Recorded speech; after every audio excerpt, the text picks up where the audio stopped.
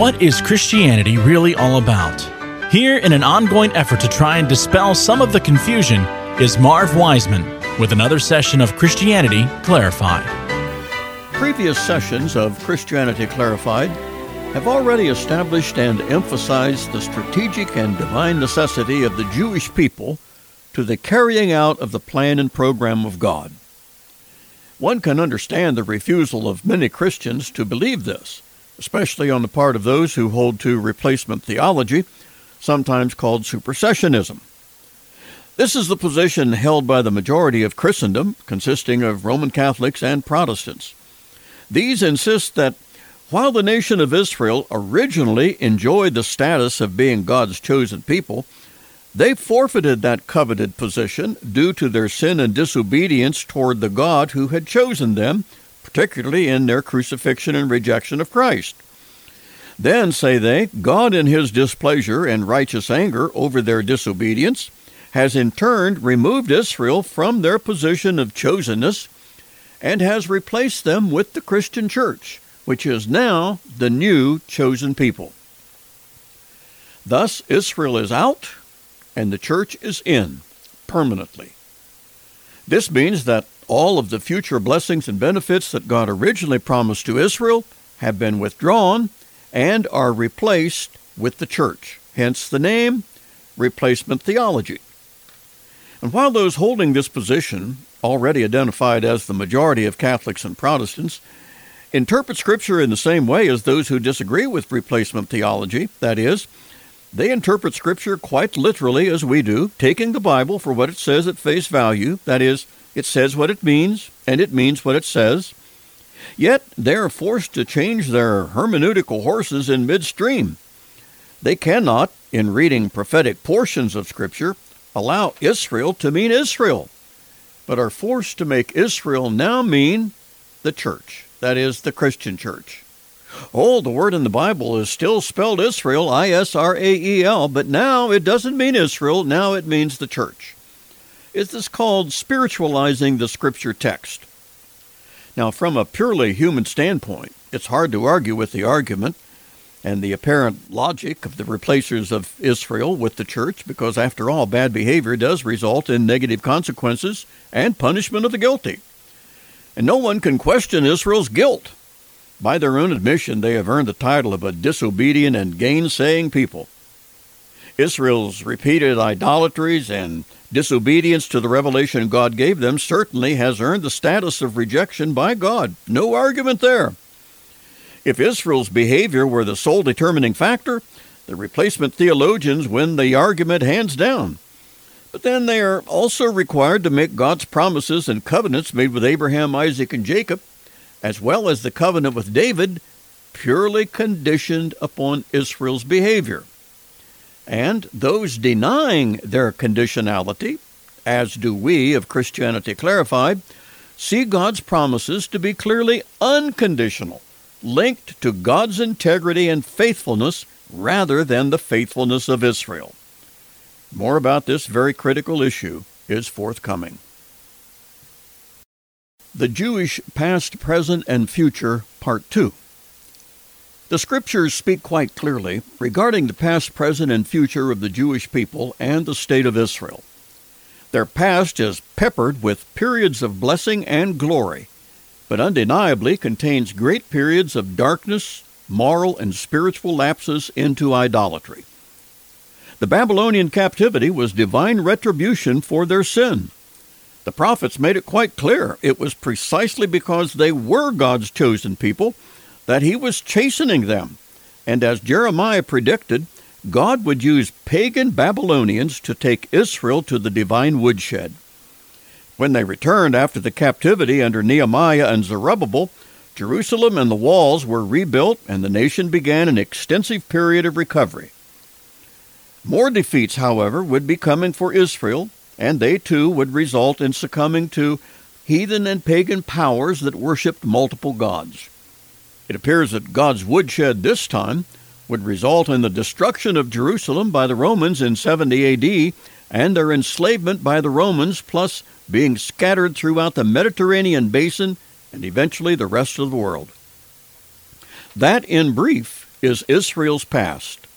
Their present is described by a fellow Jew named Paul the Apostle, who tells us in Romans chapter 11 that God has consigned Israel to a moral and spiritual blindness, at least in part, and this condition will continue with the Jews until the fullness or the power of the Gentiles comes to an end. This is present Israel's status. Persecuted and hounded throughout the centuries, their greatest loss was sustained in the Holocaust of the 1930s and 40s, in which 6 million Jews were brutally murdered just because they were Jews. Following World War II, the Jews reestablished their God-given homeland in the renewed nation of Israel. But they still have that ever-present bullseye on their back, struggling to maintain their survival against overwhelming opposition from all over the globe. This is part of Israel's present. Today, the Jews do not struggle with the concept of idolatry, that is, the worship of multiple gods. Quite the opposite, as many now embrace a full-blown atheism. Can you not see how even this is a fulfillment of the passage speaking of Israel's blindness?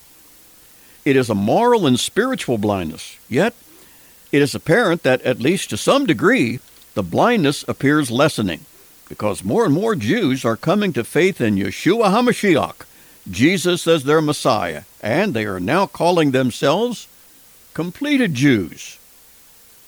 What the future holds for the Jewish people is incredibly blessed and bathed with the fulfillment of the promises of God vouchsafed to Israel thousands of years ago. So, as the Scriptures say, there has not failed one good word of all God hath spoken, and it will not fail for Israel either. More is just ahead. The Jewish Past, Present, and Future, Part 3. Israel's future full restoration, blessing, and prominence is the stuff of virtually all the prophets, major and minor. Israel's past and her present are identified in the Old and New Testaments and answer only to a literal description and fulfillment. And such is even now in progress, and again, literally so. One can only surmise that the numerous promises of God given are and will be literally fulfilled in days to come as well. And as stated before, while Christianity Clarified does not agree with the interpretations offered by the replacement theology faction, which is formidable in number, we can see how and why they reached that position, and that they reached it in good faith. But aside from that, what is found to be of greatest irony is that of the Jewish position itself. The Jews of today, at least in the main, of course give no credence at all to the replacement theology idea, nor do they embrace the position held by Christianity Clarified.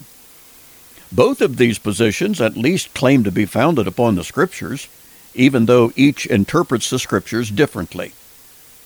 But the current Jewish position, especially the atheistic component of Jews, reject it all, Scriptures and everyone's conclusion about the Scriptures.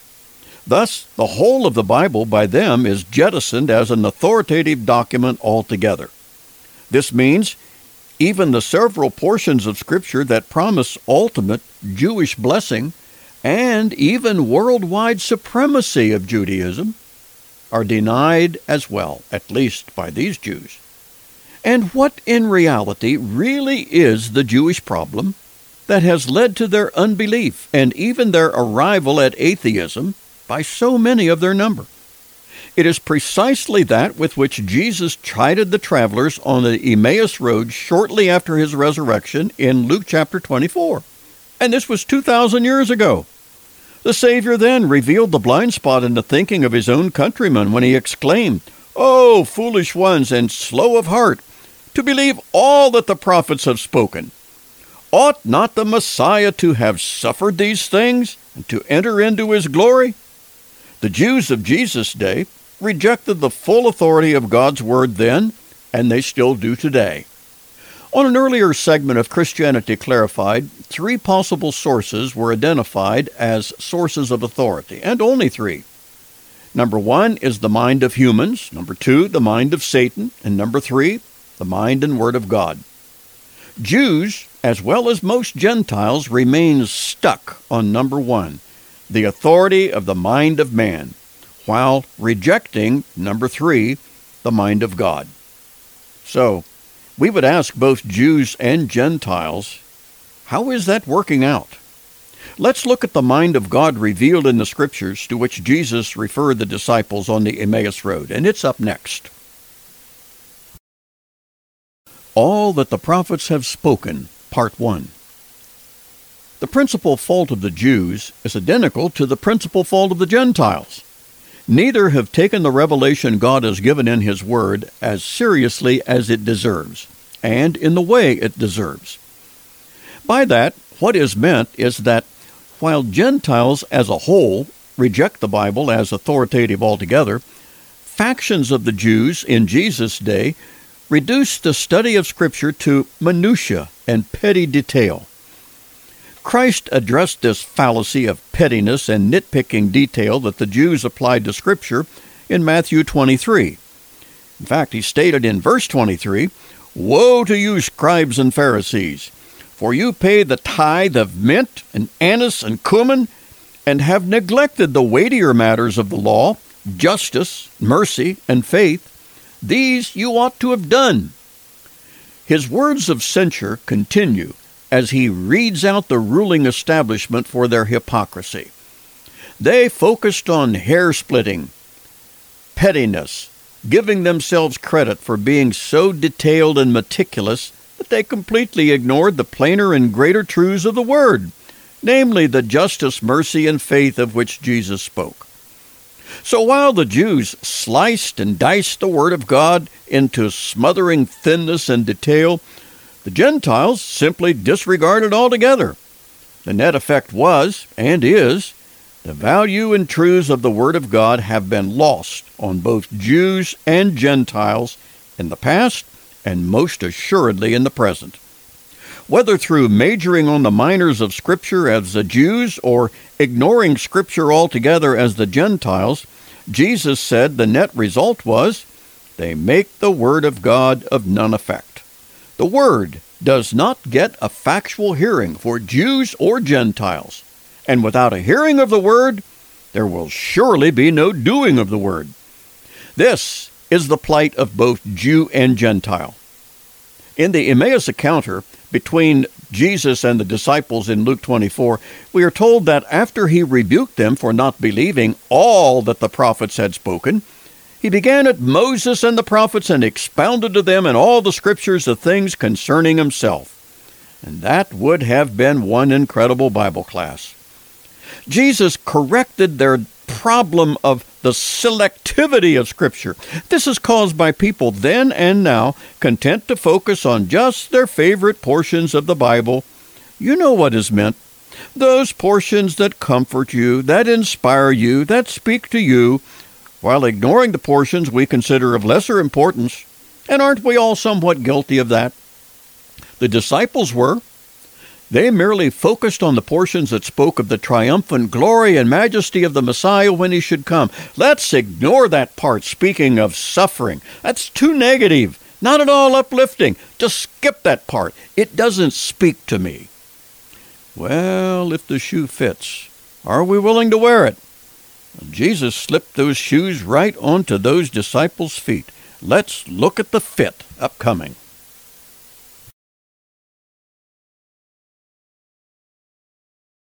All that the prophets have written, Part 2. Shortly after His resurrection, Jesus confronted 2 downcast disciples on the road to Emmaus, but they were unaware it was Jesus. After all, He had been crucified 3 days earlier and was assumed to be still dead, very dead. But He had risen, and He chided the disciples for their not giving attention to the whole of Scripture, not only the parts about the glory of the Messiah, but also the parts about the suffering of the Messiah. Slow of heart, as Jesus called them, means stubbornness of mind and intellect that involves the will. Graciously, the Lord then began revealing himself as portrayed by Moses and the prophets, while the two disciples listened with rapt attention. From the Old Testament alone, because the New never existed at that time, Jesus would have identified himself as the seed of the woman that would crush the head of the serpent described by Moses in Genesis 3. As Messiah, he is Shiloh of Genesis 49. He is Isaiah's virgin of chapter 7, and the child to be born and the son to be given of chapter 9. Jesus was the prophet of whom Moses spoke in Deuteronomy 18. He is the star out of Jacob in Numbers 24, the horn to be anointed of 1 Samuel 2, and the son to be born from David the king in 2 Samuel 7. Psalm 2, he is the one who is to be the king set on the holy hill in Zion, the one who came to do the Father's will of Psalm 40.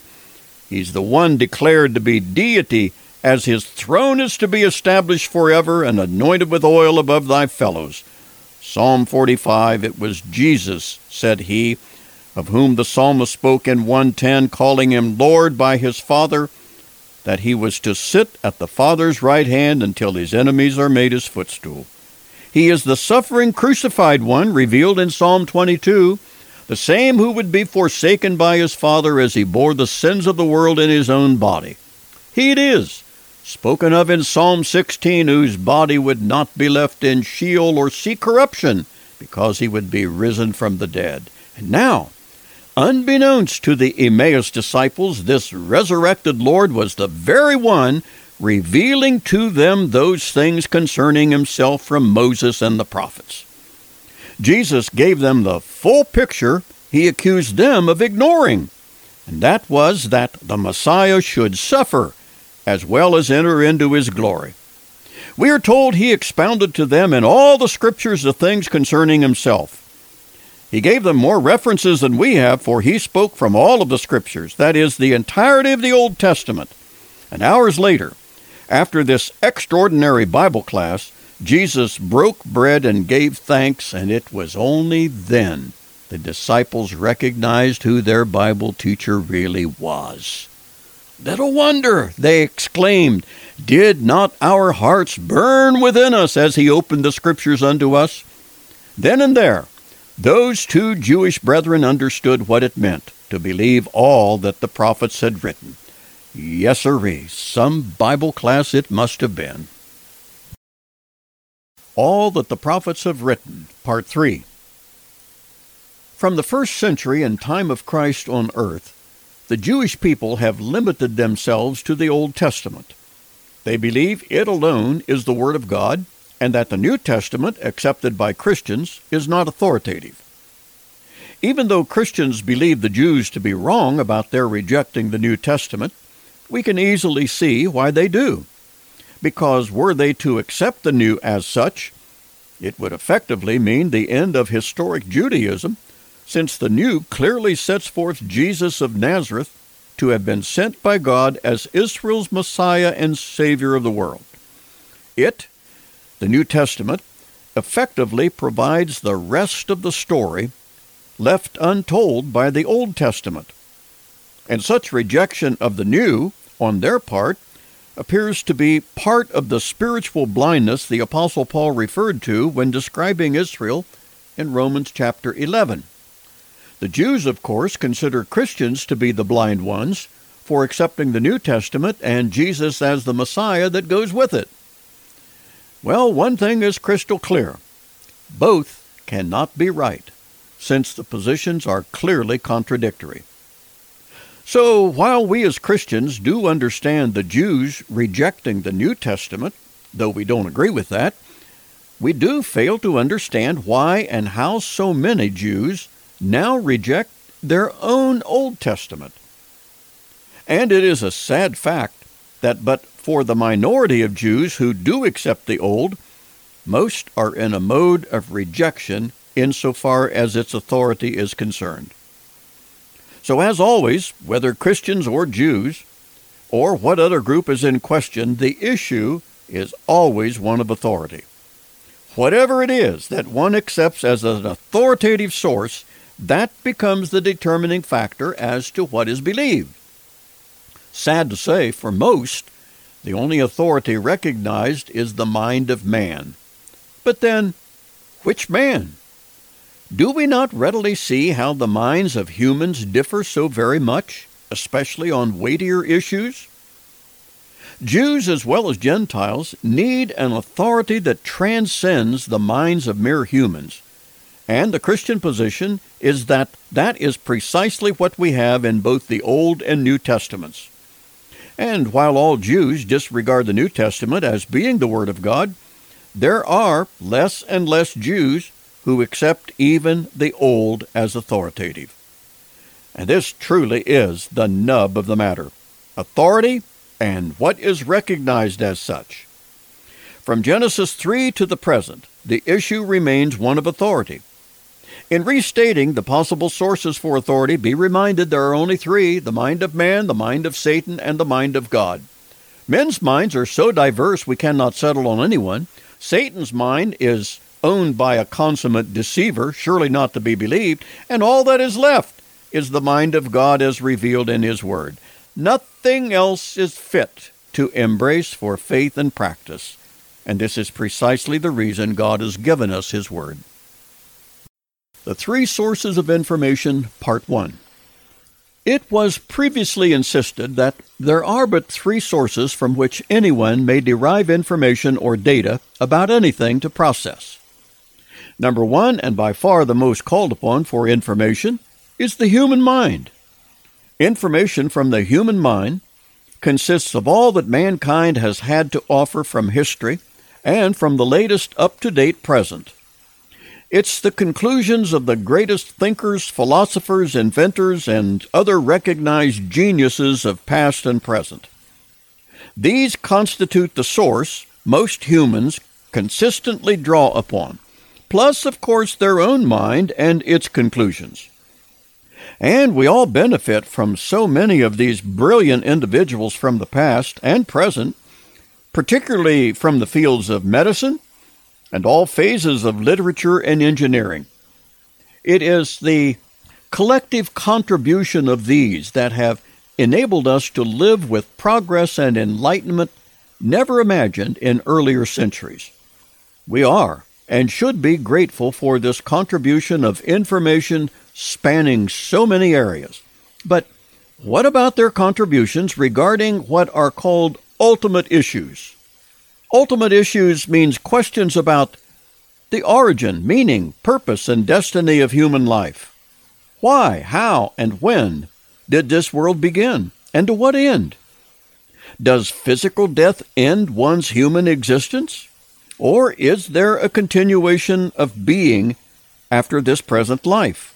Or is there complete nothingness and no sensation of being, feeling, or awareness? Which of all the past and present geniuses who have even addressed these issues are we to believe? While they all have the mind of men, the conclusions they reached and passed on to humanity are often at complete opposites with one another.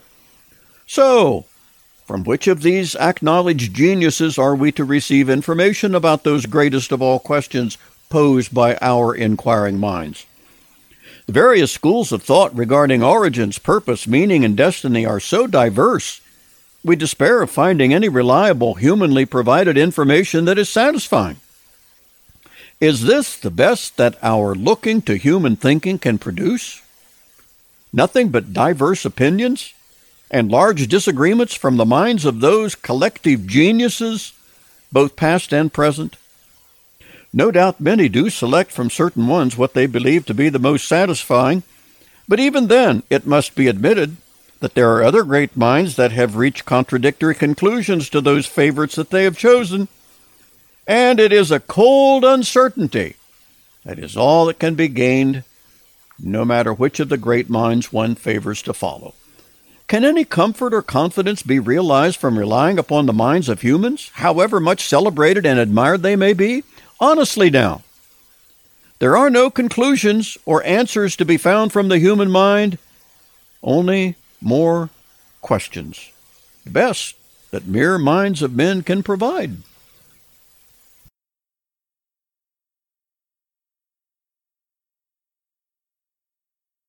The Three Sources of Information, Part 2. Though dealt with in previous sessions of Christianity Clarified, no apology is offered for repeating the subject of the three sources of information. Part of the issue also identified how very critical is the subject of information. And by information, what is meant is information about anything. Included would be information or data about things important and unimportant, whichever it is. One can only process then and reach conclusions about anything based solely on the information made available to you. Then, after receiving information, the logical question is whether the information is true or not. Does it correspond to reality? How that is answered determines whether the source of your information is reliable and authoritative or not. Is the information safely to be believed and then acted upon? The issue repeatedly is authority.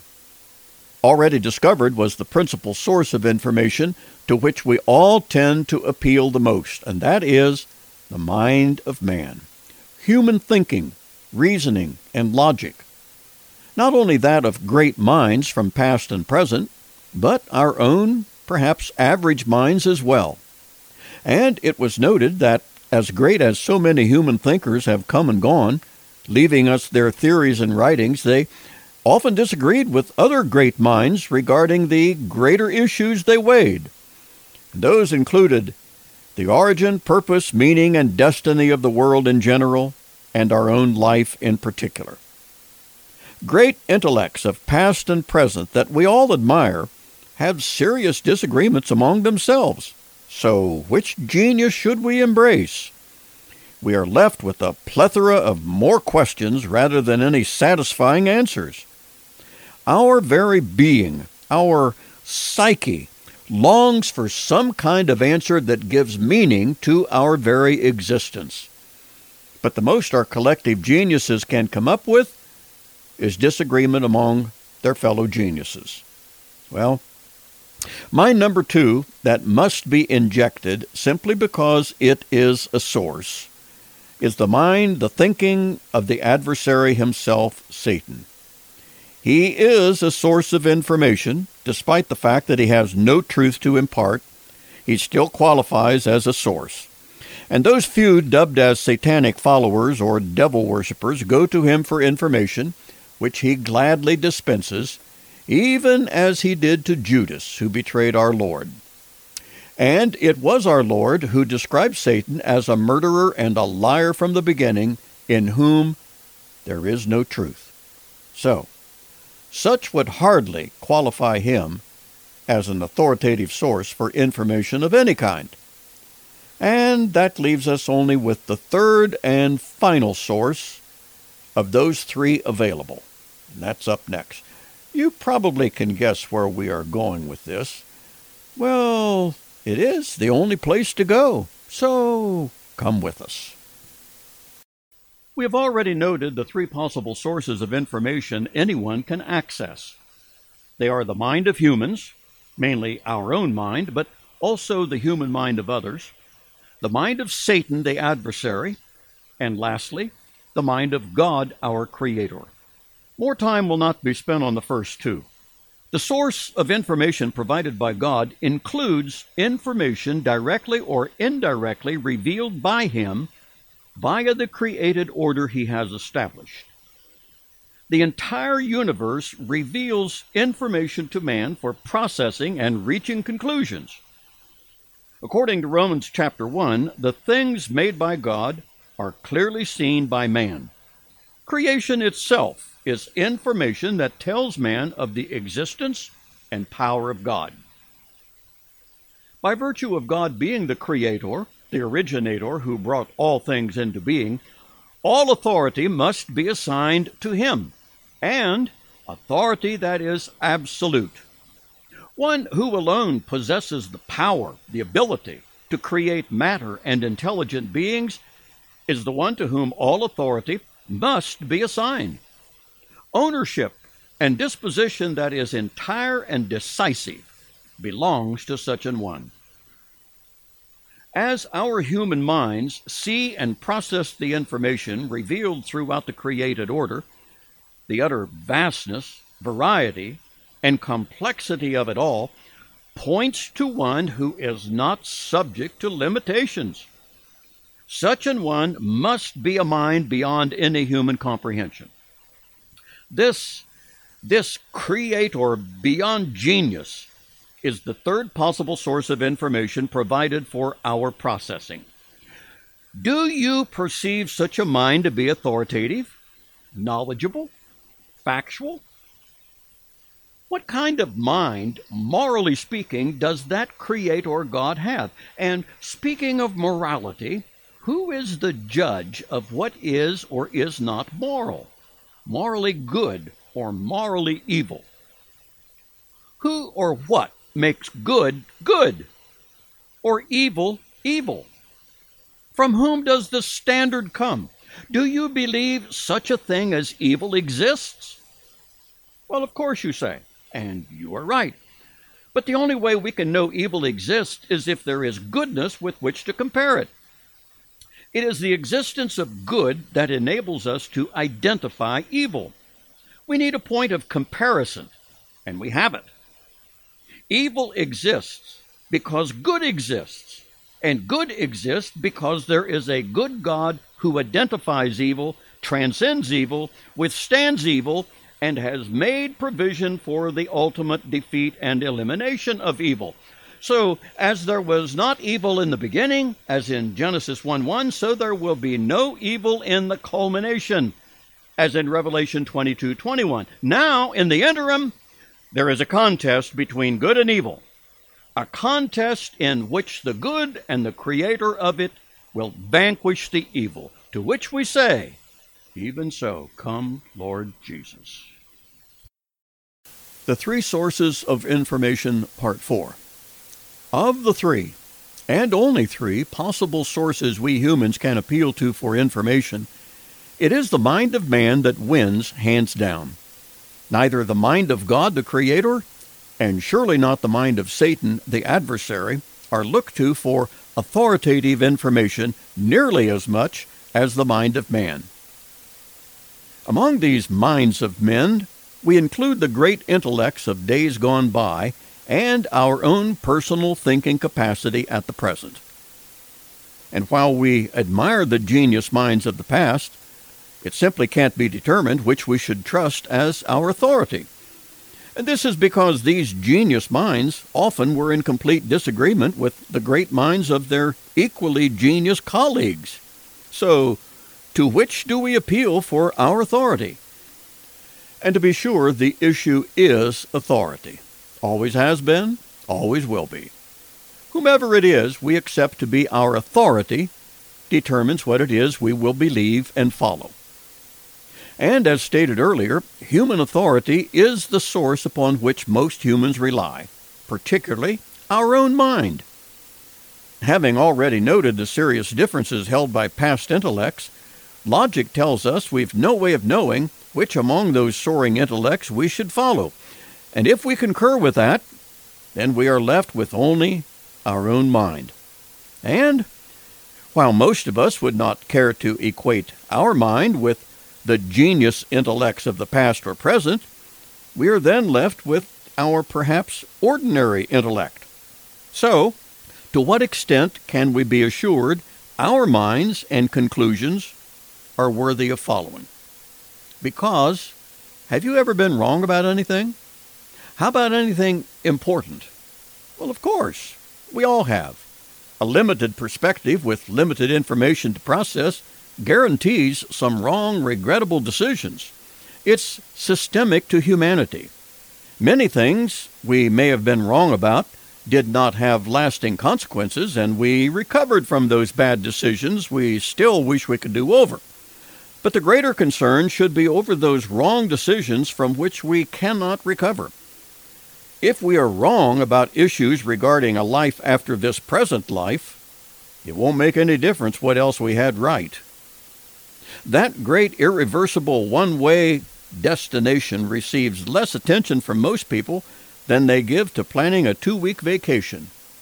So, Does the mind of God as opposed to the mind of man and the mind of Satan have anything at all to say about that destination? Is that information available? Well, not only is it available, it is so in multitudes of languages throughout the world. And it contains the most sublime information called good news that ever was heard by humans. And the issue is authority. Always has been, always will be. The mind of man, the mind of Satan, or the mind of God.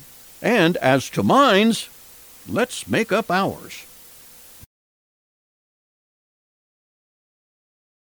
Our ultimate information source.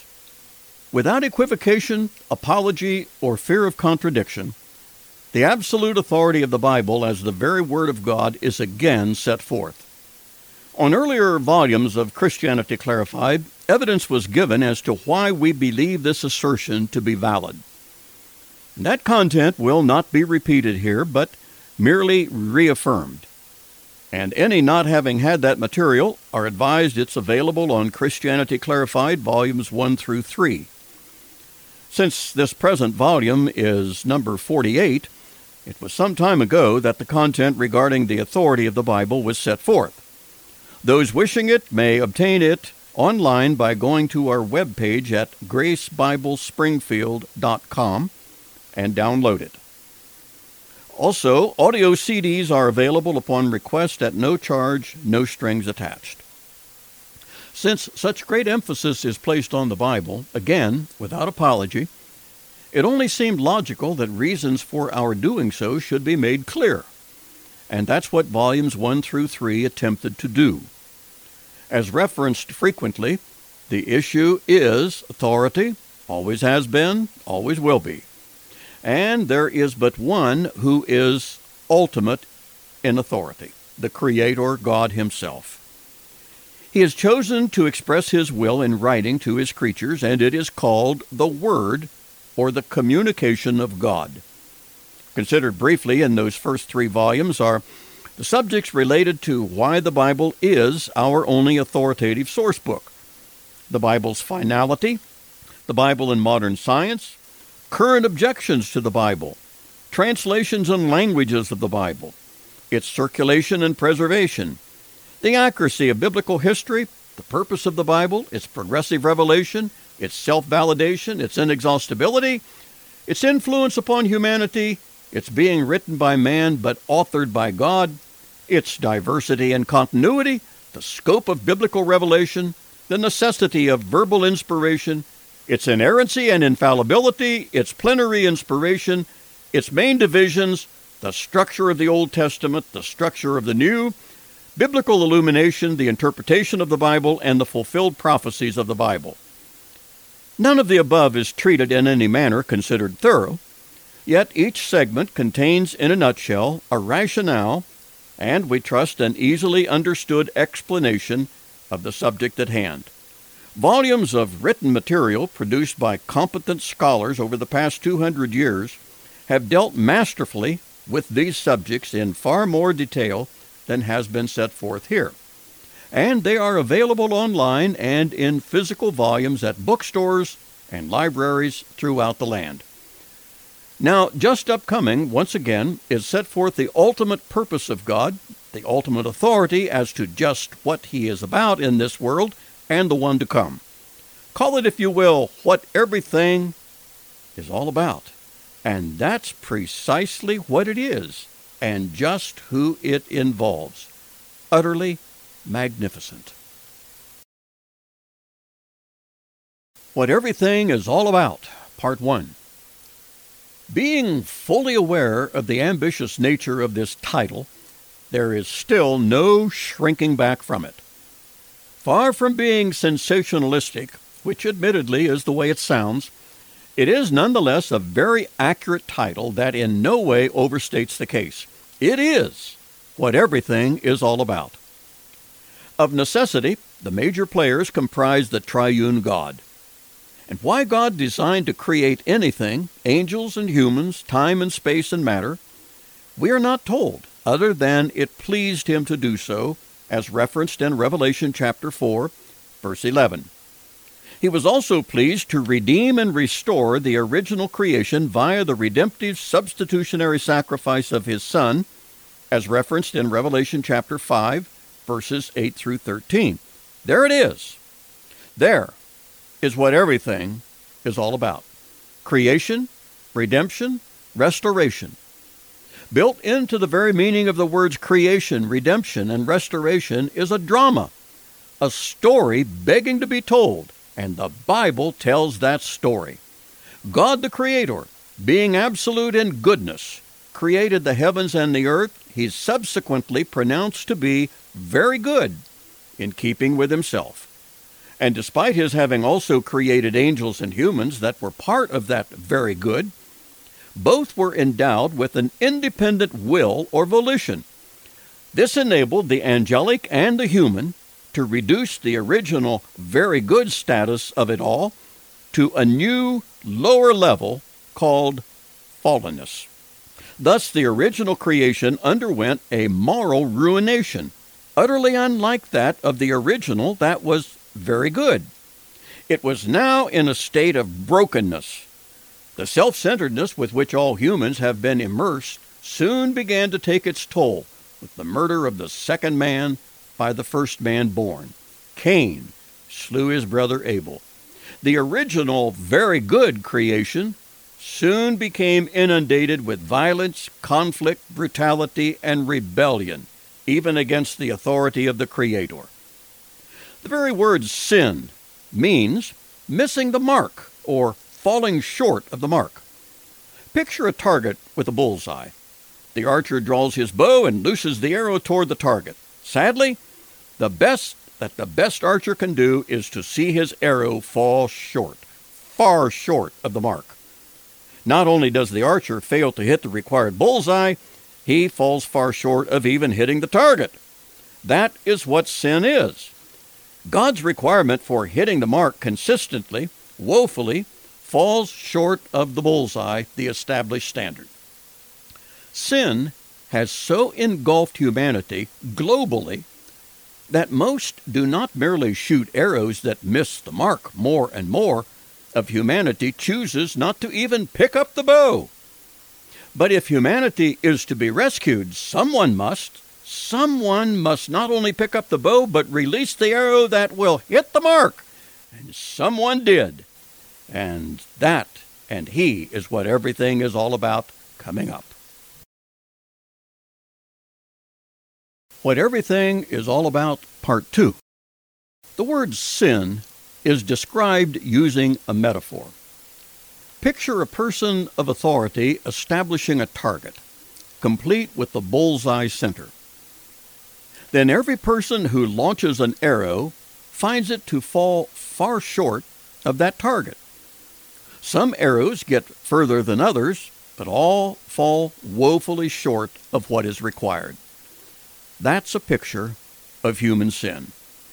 Romans 3:23 capitalizes on the very picture by declaring, all have sinned and fall short of the glory or the standard God has set.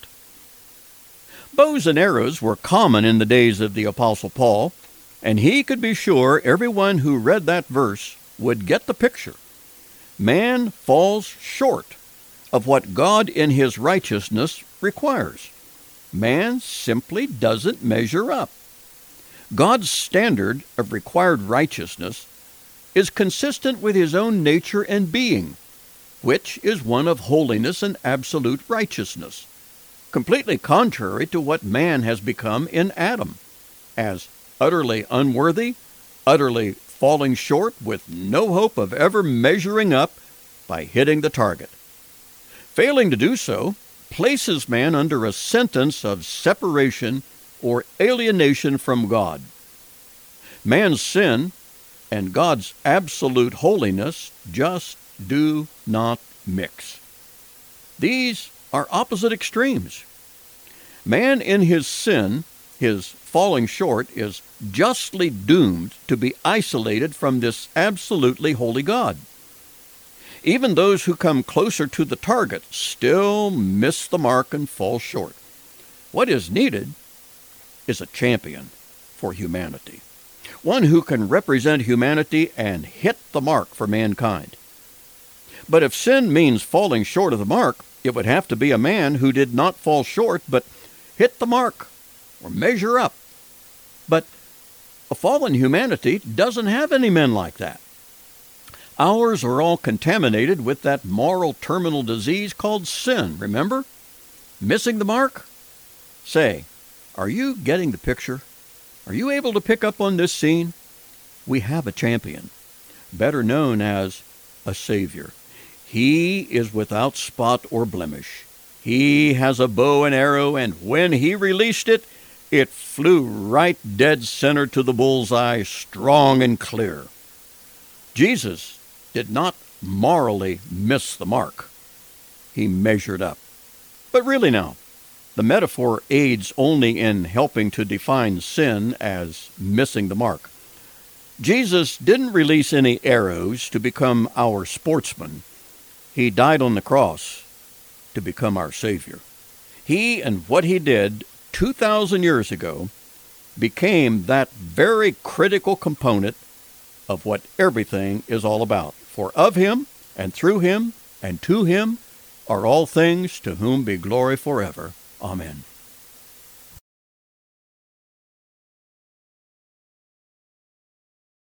What everything is all about, Part 3. Even though it was 2,000 years ago, Jesus is spoken of as the Lamb of God slain before the foundation of the world. On the surface, that statement doesn't seem to make any sense. To us mere humans, it appears that way, but to the one who views the future as if it were the past, it makes perfect sense. 1 Peter 1 and Revelation 13 are both speaking from God's vantage point when they declare Christ to have been slain from the foundation of the world. Man has his limited perspective, and God has his full perspective. Ours is severely limited with a plethora of unknowns. But of God, Acts 15 tells us, known to God from eternity are all his works. Such assuredly includes his Son, as the lamb or sacrifice of God slain before the foundation of the world. Everything we view as yet future, God in his perspective sees it as already past. Our future is God's history. Such gives us the realization that this great truth was planned before Genesis 1:1 ever occurred. In the sovereign and omniscient mind of God, there would be heavens and earth created, there would be the creation of volitional humans, there would be human rebellion against himself, there would be the moral fall of the very ones created in his own image, there would be necessitated the Creator's lavish grace and mercy, prompting the Father to send his Son in order to redeem fallen, rebellious man.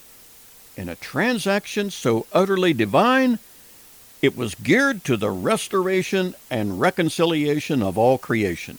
This is aptly called what everything is all about. Never would or could man have devised such an incredible arrangement as this. Christ, who knew no sin, was made to become sin, so that we might be made the righteousness of God in him. In doing so, 2 Corinthians 5 tells us God was in Christ reconciling the world unto himself. Did you get that? The war is over. Jesus became our sacrificial substitute when he made that incomparable payment for our sin. And in this, God swung the gates of heaven wide open for sinners to enter as forgiven, justified ones, because our sinless Savior took our sins upon him and paid fully the debt that was due. Death. And death is not a cessation of existence, but a separation. Jesus died spiritually before he died physically. He died two deaths. His spiritual death was realized when he cried out, my God, why have you forsaken me?" This was his separation from his Father, in a way never having occurred before. The Father forsook the Son, turned away from him, abandoned him during that severe earthquake and the 3 hours of darkness. That was when Jesus died his spiritual death. And all this he did for you and for me. because of the great love with which he loved us. What everything is all about, part 4. No, it is not an exaggeration. Not at all. What we are engaging at the present really is what everything is ultimately all about.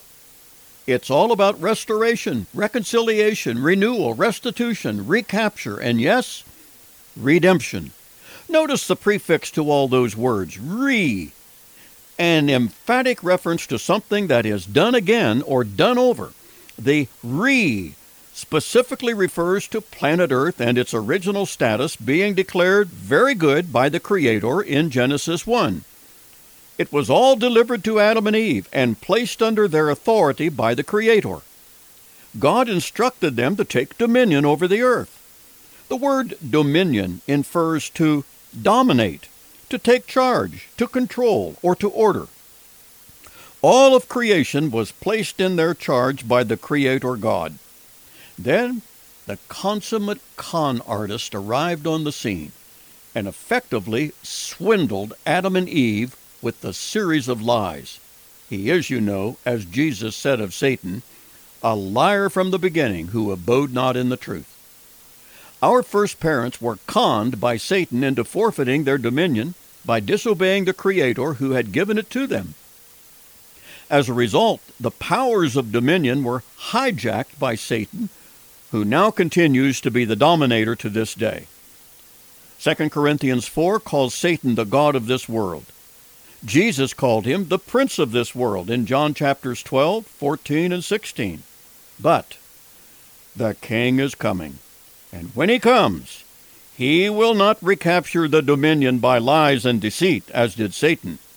The king will wrest the planet from Satan by force of arms and the spoken word that will proceed from his mouth.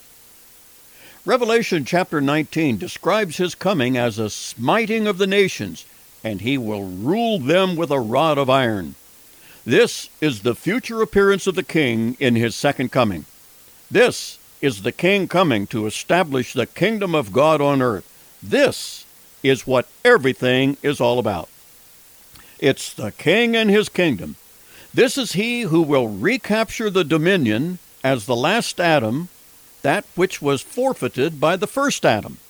This will be the restoration, the reconciliation, and redemption realized. Yes, the renewal, restitution of the broken, fallen earth.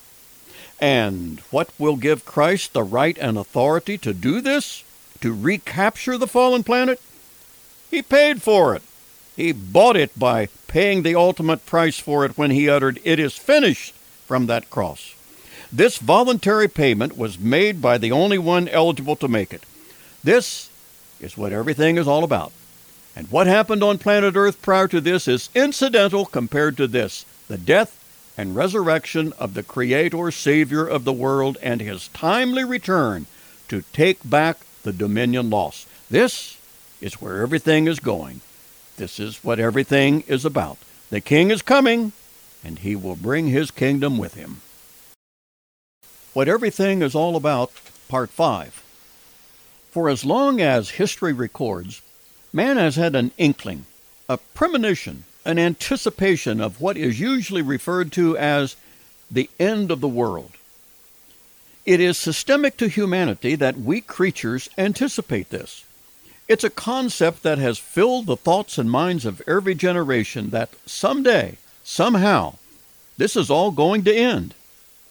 Why, when, and just how would that come about? You will find answers nowhere else but in this blessed book, our Bible. It not only records the history of creation and humanity, but also reveals where it is all going and where and what it will be when we get there. It will be the kingdom of God established on earth. This is what everything is all about, where it is going and what it will be when the transition is concluded. And transition, rather than ending, is the proper word, because the world that is this orb or sphere we commonly refer to as planet Earth is not going to go out of existence. What will go out of existence is that which we call this present age, this order, this present constitution of the planet, its makeup as we know it. At his ascension in Matthew 28, Jesus assured his disciples of his presence with them even to the end of the world, in the King James Version. And the word aeon in the Greek is more accurately translated age, and is rendered such in the New King James Version as well as the New American Standard and others.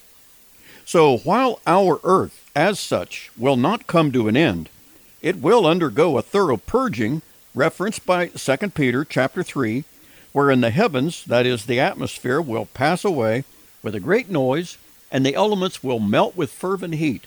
Both the earth and the works in it will be burned up. Therefore, since all these things will be dissolved, what manner of persons we ought to be in holy conduct and godliness, looking for and hastening the coming of the day of God, because of which the elements will be dissolved, being on fire, and the elements will melt with fervent heat. Nevertheless, we, according to his promise, look for new heavens and a new earth in which righteousness dwells. Clearly, in contrast to the original earth being destroyed by water, this present earth will undergo a cleansing from the opposite cause, not water, but fire. And why so? Same reason as the first. It was then and is now horribly contaminated by corruption and moral failure of every kind, all for which Christ died. At his return, the earth will be reclaimed from sin and Satan, who commandeered it from our first parents. Christ, the last Adam, will restore it, following the purging, and when he does, the righteous kingdom of God will come to this earth. This is where everything is headed, and this is what everything is all about.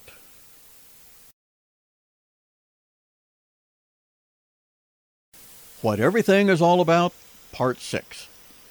Admittedly, of course it is hard for us to imagine this world order coming to an end, and an entirely new one established that the Bible calls the kingdom of heaven or the kingdom of God come to earth. Our limited perspective confines us to very limited knowledge, and this is the major reason God has given us his word. What he is saying in it is giving us his perspective, which is all-encompassing. And he has done it, Peter reminds us, in his second epistle, chapter 3, so that believers might order their lives accordingly. Because there is an end game to it all, despite what the naysayers deny. And these naysayers, are addressed by Peter in the same chapter 3 of his second letter, stating that we are to be mindful of the words which were spoken before by the holy prophets, and of the commandment of us, the apostles of the Lord and Savior. Knowing this first, scoffers will come in the last days, walking according to their own lust, and saying, "Where is the promise of his coming?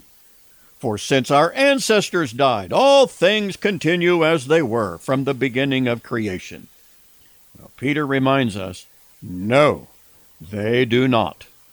And those carping for sustained uniformitarianism choose to forget that by the word of God the heavens were of old, and the earth standing out of water and in the water, by which the world that then existed perished, being flooded with water. But the heavens and the earth, which are now preserved by the same word, are reserved for fire until the day of judgment and perdition of ungodly men. And God, Peter tells us, is going to do it again.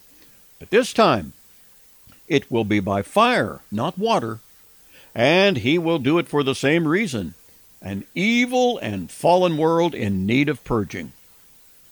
No doubt there were scoffers in Noah's day as well, calling him probably a crazy old coot talking about the earth going to be destroyed. And people will be of the same attitude and mindset as were those in Noah's day, making the same faulty assumptions. Sadly, they will come to the same end as did Noah's hecklers. And what really is their problem? They will refuse to believe all that the prophets have written, and they too will pay the ultimate price for their rejection of the ultimate authority. It is a curious and sad thing, but men have always been more impressed by what their fellow humans have to say than by what God says. So, once again, let's all be reminded that the issue is authority. Always has been, always will be. Is our ultimate authority vested in our fellow creatures, so-called human experts, or in the Creator, who in reality is the only true expert?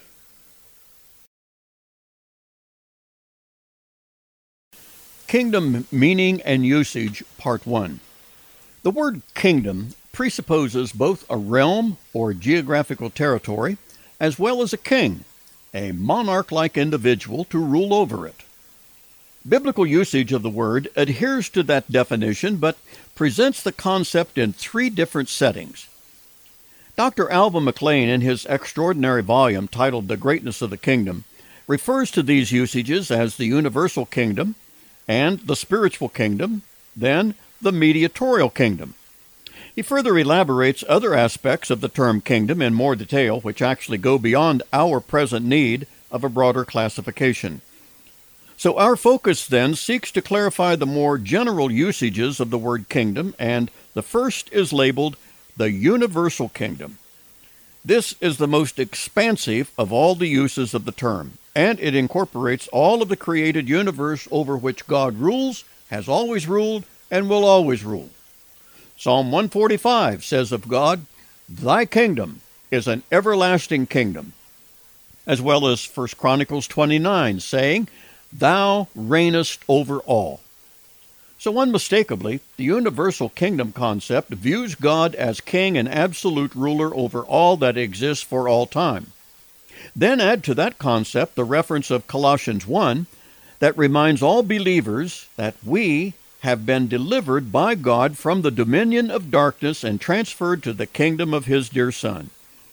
This is a present reality, and it is enjoyed by each person upon their receiving Christ as their Savior. It is a kingdom, and it is ruled by Christ, but it is a kingdom not physically seen. Hence, it is called the spiritual kingdom of Christ, and all believers belong to it. The third biblical usage of kingdom will garner the greater amount of our consideration here on Christianity Clarified. This is because it occupies the greater time and space all throughout Scripture. This third usage of the word kingdom is called the mediatorial. It represents the great majority of usages in both Testaments, and as its title implies, mediatorial, it involves a mediator. That mediator is, to no surprise, the person of Jesus the Messiah. And that kingdom over which he will rule is located here on earth, with its regal throne established in Jerusalem. Further, it will be the same throne established by David the king, who began the Davidic dynasty 1,000 years before Jesus was born. The genealogy of Joseph is found in Matthew 1, and that of Mary is found in Luke 3. Both reveal Jesus as a direct descendant of King David. Joseph's line descended from David through Solomon, while Mary's line descended from David through Nathan.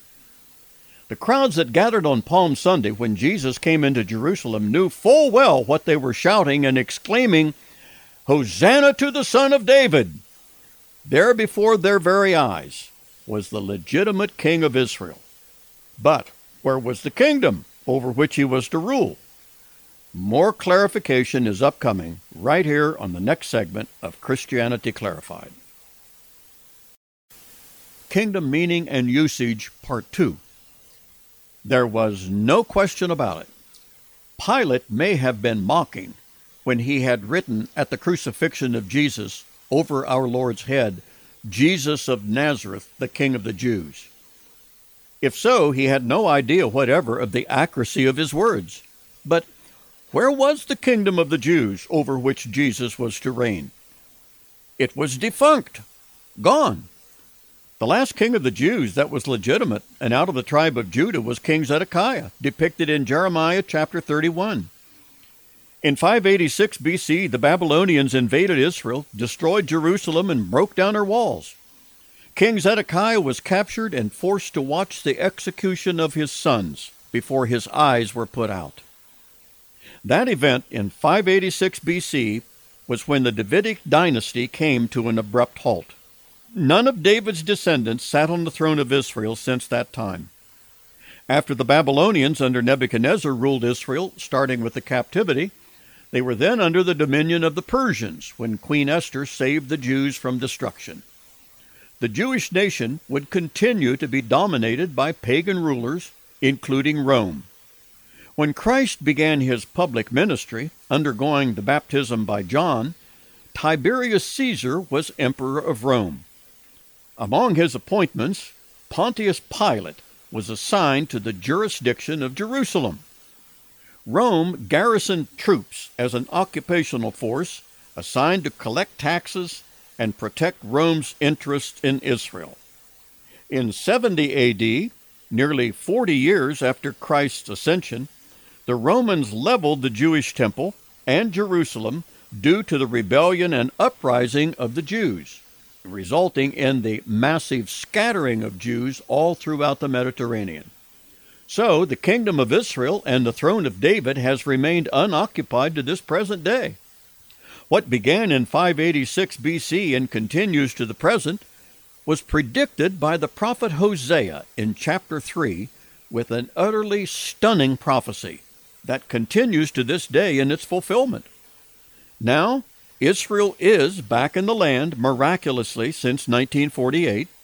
They have a government, a prime minister, and a Knesset, the equivalent of our Congress, but no king, no throne, and no monarchy. It's the precise situation written by Hosea long before the Jews went into Babylonian captivity. Although a large regathering has occurred in Israel, yet many Jews continue residing in remote parts of the earth. Listen to what Hosea predicted in chapter 3. For the children of Israel shall abide many days without king and without prince and without sacrifice and without pillar and without ephod or teraphim. Afterward shall the children of Israel return and seek Jehovah their God, and David their king shall come with fear unto Jehovah and to his goodness in the latter days. Kingdom Meaning and Usage, Part 3. When Jesus entered Jerusalem on Palm Sunday, just as Zechariah prophesied in chapter 9, the Jews who welcomed him thought he would enter the temple and announce his messiahship. Certainly that also was the expectation of the 12 apostles who accompanied him. But instead of occupying the throne of Israel, Jesus occupied a Roman cross, and no thought whatever was then given to a resurrection. But it occurred 3 days later, also as prophesied in Psalm 16. Then, after spending 40 days on earth following his resurrection, Jesus is prepared to ascend back to heaven as recorded in Acts chapter 1. Having no idea the ascension was to take place, the apostles asked Jesus, "Are you now, at this time, going to restore the kingdom to Israel?" It was clear, as stated in Luke 19, that the apostles thought Jesus would establish the kingdom upon arrival in Jerusalem. But that dream ended abruptly with the crucifixion. Now that was past, and the resurrection was past, and the 40 days with the apostles was past, they then ask a very logical question while standing there on the mount with Jesus. "Lord, is it at this time that you are going to restore the kingdom to Israel?" And it was a very logical question, particularly after a triumphal resurrection and having spent nearly the last 6 weeks among them. But did you catch their question? Are you going to restore the kingdom to Israel? Restore? Restore? What happened to it that it needed to be restored? Well, remember what Hosea prophesied. Israel had no king and no kingdom since 586 BC. Israel had been bereft of a king, a throne, and a kingdom for the past 400 years, and even to this day such is the case. But this shall not continue to be the case. Israel will be restored, the kingdom will be restored, and Israel will have their king, descendant of David, Jesus the Messiah. And when he comes, he will fulfill the promises of God to Abraham, Isaac, Jacob, and David. His coming, and the worldwide kingdom he will establish in Jerusalem will be the capital of the entire earth. This kingdom is precisely what everything is all about. This is God's end game.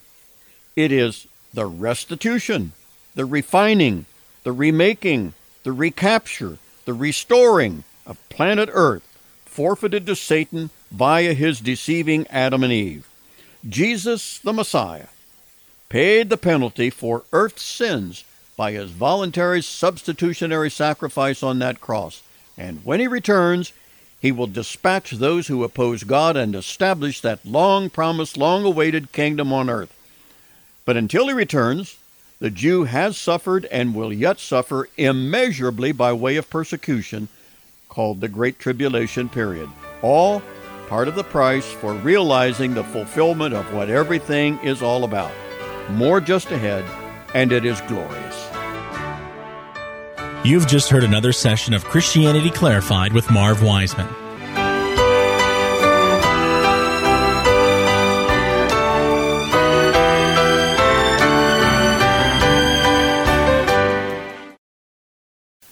Preview of upcoming Volume 49. Having previously emphasized the theme of what everything is all about, the case continues to be made. It has been described as God's end game, and so it is. It is the end of an historic cosmic conflict between the forces of good and evil, and we all know the representative of each force. It is not at all difficult for this great conflict to be understood for two simple reasons: human history and divine prophecy.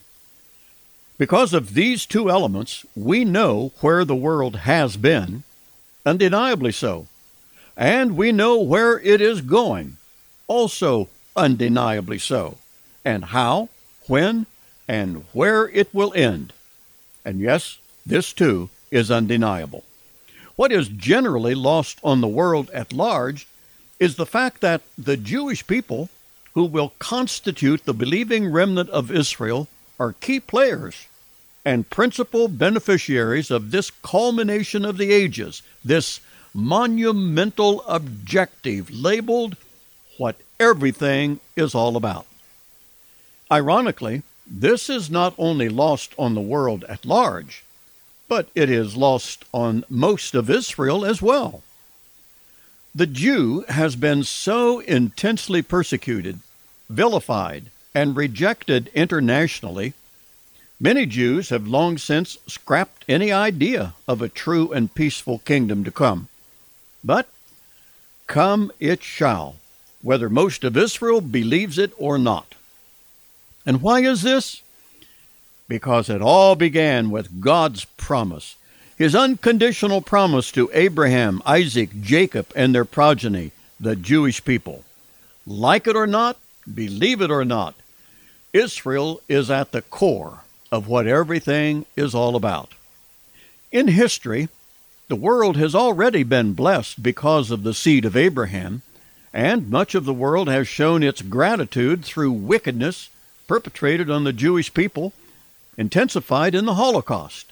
Yet another Holocaust is coming that will outstrip that of the 1940s. And yes, despite that, the Jew will survive again, due simply to the gracious plan and program of God, which is what everything is all about. Jesus shall reign where'er the earth doth its successive journey run. His kingdom spread from shore to shore, till moons shall wax and wane no more. The songwriter had it right. King David, who began the House of David dynasty, will reign over Israel under the authority of his greater son Jesus, who will rule the entire earth with a rod of iron, as promised by several of the prophets and of Revelation chapter 20. The 12 apostles will be resurrected just as Jesus promised them in Matthew 19, and they also shall sit upon thrones of authority, judging the 12 tribes of Israel under David the king. And then all the world will flow into Israel, the capital of the earth, Jerusalem. Then Israel will be the head and not the tail, as prophesied by Moses in Deuteronomy 28. This is where everything is going. This is the ultimate goal. All that has occurred in history and all that is yet to take place is but one element or ingredient after another, culminating in the master plan of the universe. It is what everything is all about. So upcoming are more telltale revelations recorded in Scripture that detail the oncoming events that contribute in key ways to the finalization of what everything is all about. And added to the upcoming mix is emphasis upon another very key player in this entire drama of what everything is all about, and it is none other than the adversary himself, Satan. As surely as God is determined to restore mankind and earth through the redemption of Christ applied to mankind and the earth, the adversary has and will fight against that to the bitter end, and that will result in his end. The upcoming Volume 49 promises to be a connector of more and more dots that will enable us to make better sense of what everything is all about. This is Pastor Marv Wiseman, thanking you for being a part of our study group. You are welcome to view our webpage and download any of the subjects you wish to pursue. We are located at www.gracebiblespringfield.com. May the Lord richly bless you.